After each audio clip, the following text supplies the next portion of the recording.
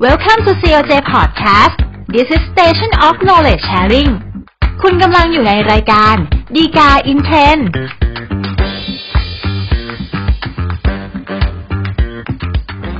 สวัสดีครับท่านผู้ชมท่านผู้ฟังทุกท่านนะครับกลับมาพบกันอีกครั้งกับรายการดีกา in Trend รายการที่นำสาระดีๆจากคำพิพากษาศาลฎีกามานำเสนอต่อท่านผู้ชมท่านผู้ฟังทุกท่านนะครับอย่าลืมเช่นกันนะครับถ้าเกิดท่านต้องการติดตามสาระจากเราโดยไม่ขาดตกบกพร่องนะครับกดไลค์กด follow หรือว่ากด subscribe นะครับแล้วแต่ว่าท่านติดตามเราทางช่องทางไหนนะครับสำหรับประเด็นแล้วก็เรื่องราวที่น่าสนใจที่เรานำมาพูดคุยกันในตอนนี้นะครับก็จะเป็นเรื่องของการใช้สิทธิ์ของผู้รับจำนองเจ้าหนี้ผู้รับจำนองนะครับซึ่งปกติแล้วเนี่ยเรื่องของการจำนองนะครับก็เป็นสิ่งที่พวกเราคุ้นเคยกันดีอยู่แล้วนะครับเพราะว่าเป็นหลักประกันหนึ่งที่คนที่เป็นลูกหนี้ก็หามาให้ไว้เป็นประกันแก่เจ้าหนี้เพื่อที่ว่าทำให้เจ้าหนี้อุ่นใจที่จะให้เงินกู้ยืมกับลูกหนี้ไปนะครับเพียงแต่ว่าเวลาที่มีปัญหาขึ้นมานะครับบางครั้งมันก็เกิดปัญหาในเรื่องของการที่จะบังคับจำนองขึ้นมาแต่ว่าประเด็นที่เรานำมาพูดคุยกันในตอนนี้นะครับก็คือว่าถ้าเกิดมีกรณีที่ว่าตัวเจ้าหนี้ผู้รับจำนองเนี่ยได้ฟ้องร้องคดีที่ศาลแต่ว่าไม่ได้บังคับคดีเพื่อบังคับจำนองนั้นเนี่ยจนเวลาเกิน10 ปีไปนะครับจะมีสิทธิ์มาขอกันส่วนเงินที่ได้จากการขายทอดตลาดไอ้ทรัพย์จำนองนั้นนะครับในอีกคดีนึงเนี่ย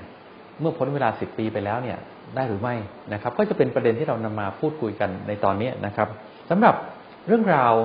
ที่เป็นที่มาของคดีเรื่องนี้นะครับก็ขอสรุปสั้นๆแล้วกันนะครับว่าสมมุติว่านายจันทร์นะครับก็ไปกู้ยืมเงินจากธนาคารแห่งหนึ่งขึ้นมานะครับก็เป็นยอดหนี้10 ล้านบาทนะครับโดยในการที่ไปขอกู้เงินจากธนาคารที่ว่าเนี่ย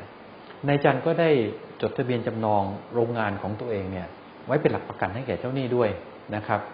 ก็สุดท้ายก็ปรากฏว่านายจันทร์ก็ผิดนัดชำระหนี้นะครับจนธนาคารแห่งนั้นเนี่ยก็ได้ฟ้องร้องดำเนินคดีกับนายจันทร์เพียงแต่ว่าพอมีการฟ้องร้องกันแล้วเนี่ยนายจันทร์กับธนาคารก็ได้มีการตกลงทำสัญญาปณีประนอมยอมความกันแล้วก็ขอให้ศาลเนี่ยมีคำพิพากษา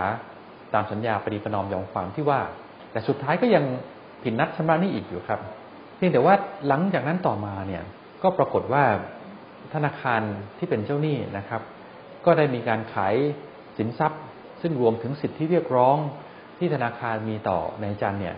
ให้กับบริษัทบริหารสินทรัพย์แห่งหนึ่งไปนะครับบริษัทบริหารสินทรัพย์แห่งที่ว่าเนี่ยก็ได้มายื่นคำร้องขอสวมสิทธิ์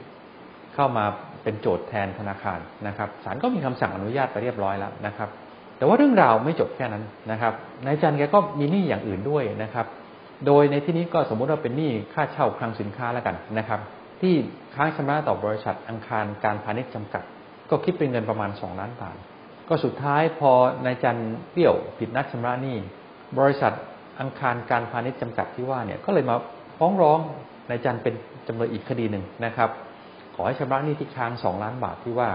ก็สุดท้ายเนี่ยก็มีการทำสัญญาปณีประนอมยอมความเช่นเคยนะครับแต่ว่านายจันทร์ก็ผิดนัดอีกนะครับจนสุดท้ายเนี่ยบริษัทอังคารการพาณิชย์ก็ได้มีการตรวจหาทรัพย์สินแล้วก็เจอว่านายจันทร์เนี่ยมีโรงงานอยู่แห่งหนึ่งนะครับก็คือแห่งเดียวกับที่จดทะเบียนจำนองไว้กับธนาคารที่เป็นเจ้าหนี้นะครับก็ได้มีการยึดโรงงานแห่งที่ว่าแล้วก็ขายทอดตลาดไปนะครับโดยในเรื่องของระยะเวลาเนี่ยตอนที่นายจันทร์ทำสัญญาปณีประนอมยอมความกับธนาคารเจ้าหนี้เดิมนะครับก็ตีช่วงปี2544แต่ว่าตอนที่บริษัทอังคารการพาณิชย์จำกัดเนี่ยได้ไปยึดโรงงานแล้วมาขายทอดตลาดเนี่ยก็ปาเข้าไปปี2555แล้วนะครับหลังจากนั้นเนี่ยก็ปรากฏว่าเจ้าพนักงานบังคับคดีก็ได้มีการขายทอดตลาดโรงงานแห่งที่ว่านะครับไปโดยปลอดจำนองพอหลังจากนั้นเนี่ยบริษัทบริหารสินทรัพย์ที่มาขอสวมสิทธิ์ก็เป็นเจ้าหนี้แทนก็ทราบเรื่องเข้าก็เลยมาขอกันส่วนเงินที่ได้จากการขายทอดตลาดนะครับก็โดยอ้างว่าตัวเองเป็นเจ้าหนี้จำนองแหละครับก็จะขอกันส่วนเงินเพื่อมาชำระหนี้จำนองก่อนที่ว่านะครับสำหรับประเด็นปัญหาในเรื่องนี้นะครับจริงๆแล้วเนี่ยเวลาที่บริษัทบริหารสินทรัพย์เขาไปซื้อสินทรัพย์มาพวกนี้นะครับเราก็ทราบดีอยู่แล้วว่าเขาก็ได้สิทธิเรียกร้องต่างๆรวมถึงหลักประกันที่มีอยู่ต่อสิทธิเรียกร้องหรือว่าสินทรัพย์ที่เขาซื้อมาด้วยนะครับเพราะฉะนั้นก็เลยทำให้บริษัทบริหารสินทรัพย์เนี่ยก็กลายสภาพเป็นเจ้าหนี้จำนองไปโดยปริยายนะครับเพียงแต่ว่าในกรณีอย่างนี้นะครับที่ว่า ในคดีเดิมที่ธนาคารเขายื่นฟ้องนายจันไว้เนี่ยก็มีการพิพากษาตามยอมที่มีการตกลงกันระหว่างนายจันกับธนาคารนะครับไปตั้งแต่ปี2544แล้วนะครับซึ่งโดยปกติแล้วพอเป็นหนี้ตามคำพิพากษานะครับหลายท่านก็ทราบดีอยู่แล้วนะครับว่ากฎหมายเนี่ยก็กำหนดระยะเวลาไว้เช่นกันนะครับว่าการที่จะบังคับคดีตามคำพิพากษาเนี่ยก็ต้องกระทำภายใน10 ปีนะครับนับแต่วันที่มีคำพิพากษานะครับเพียงแต่ว่ากรณีที่เกิดขึ้นนะครับเวลาก็ล่วงเลยเกิน10 ปีมาแล้วนะครับก็เลยทำให้เป็นปัญหาว่าถ้าอย่างนั้นเนี่ยการที่บริษัทบริหารสินทรัพย์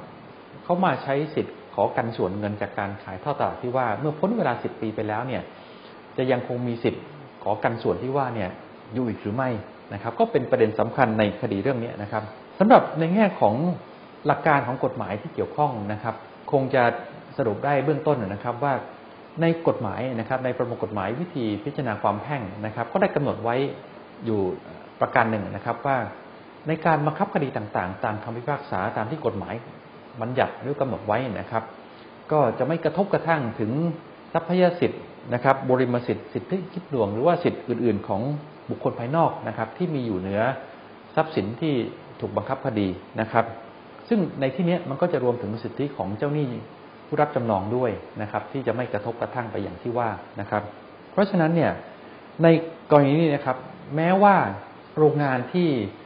ถูกจดทะเบียนจำนองไว้เป็นประกันจะได้มีการขายทอดตลาดไปนะครับโดยปล่อยจำนองนะครับแต่ว่าสิทธิของเจ้าหนี้ผู้รับจำนองเนี่ยก็ยังคงมีอยู่นะครับแม้ว่าจะไม่สามารถไปบังคับคดีในคดีเดิมได้แล้วเนื่องจากพ้นระยะเวลาที่ว่าแต่เนื่องจากว่าสิทธิจำนองมันยังคงมีอยู่นะครับเพราะว่าตามกฎหมายเนี่ยสิทธิจำนองจะระงับไปนะครับโดยปกติแล้วเนี่ยมันก็จะเกิดขึ้นเมื่อหนี้ที่เป็นประธานเนี่ยระงับสิ้นไปนะครับแต่ว่าในกรณีที่เกิดขึ้นอย่างเช่นกรณีนี้นะครับหนี้ที่เป็นประธานอันเดิมเนี่ยมันยังอยู่นะครับมันก็เลยทำให้จำนองเนี่ยก็ยังไม่ระงับไปงั้นพอจำนองมันยังไม่ระงับไปเนี่ยมันก็เลยเป็นเหตุที่ทำให้เจ้าหนี้จำนองเนี่ยก็คือบริษัทบริหารสินทรัพย์ที่รับซื้อสินทรัพย์นี้มานะครับก็เลยมีสิทธิ์ที่จะไปขอกันส่วนเงินที่ได้จากการขายทอดตลาดนะครับในอีกคดีหนึ่งที่บริษัทอังคารการพาณิชย์เนี่ยเป็นโจทก์ฟ้องนายจันทร์นะครับแม้ว่าจะเกินระยะเวลา10 ปีนับแต่วันที่มีคำพิพากษาในคดีเดิมไปแล้วก็ตามนะครับแต่มีข้อสังเกตประการหนึ่งนะครับว่าตอนที่บริษัทบริหารสินทรัพย์เขามาขอกันส่วนในคดีเรื่องนี้นะครับมันปรากฏข้อได้จริงอยู่ด้วยนะครับว่าในการจ่ายเงินตามการบังคับคดีเรื่องนี้นะครับเงินมันยังมีอยู่นะครับซึ่งภาษากฎหมายจะเรียกว่าการบังคับคดีมันยังไม่เสร็จสิ้นนะครับยังมีเงินที่ยังอยู่ที่กรมบังคับคดีก็เลยเป็นสาเหตุประการหนึ่งที่ว่าบริษัทบริหารสินทรัพย์เนี่ยก็เลยมีสิทธิ์ที่จะขอกันส่วนเงินตรงนี้ได้นะครับเนื่องจากว่าการบังคับคดีเนี่ยยังไม่เสร็จสิ้นไปด้วยนะครับก็สุดท้ายนะครับก็คงจะสรุปได้สั้นๆนะครับว่าในเรื่องของสิทธิของเจ้าหนี้ผู้รับจำนองนะครับซึ่งตามปกติแล้วถ้าฟ้องบังคับจำนองก็ต้องบังคับคดีภายใน10 ปีถูกไหมครับแต่ว่าแม้ว่าระยะเวลาจะล่วงเลยไปเกิน10 ปีนับแต่วันที่มีคำพิพากษาแล้วก็ตามนะครับแต่ก็ยังมีสิทธิ์ที่จะมาขอกันส่วนเงินที่ได้จากการขายทอดตลาดทรัพย์จำนองที่ว่านะครับในอีกคดีหนึ่งได้นะครับ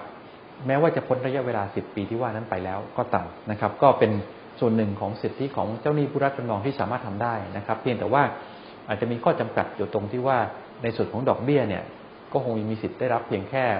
ที่ค้างชำระไม่เกิน5 ปีนะครับเพราะในส่วนที่เกินจากนั้นเนี่ยมันก็จะขาดอายุความไปนะครับสำหรับท่านที่ต้องการศึกษาข้อมูลหรือว่ารายละเอียดเพิ่มเติมนะครับสามารถศึกษาได้ในคำพิพากษาศาลฎีกาที่224/2563นะครับก็เป็นอันครบถ้วนครับสำหรับรายการฎีกาอินเทรนด์ในตอนนี้นะครับ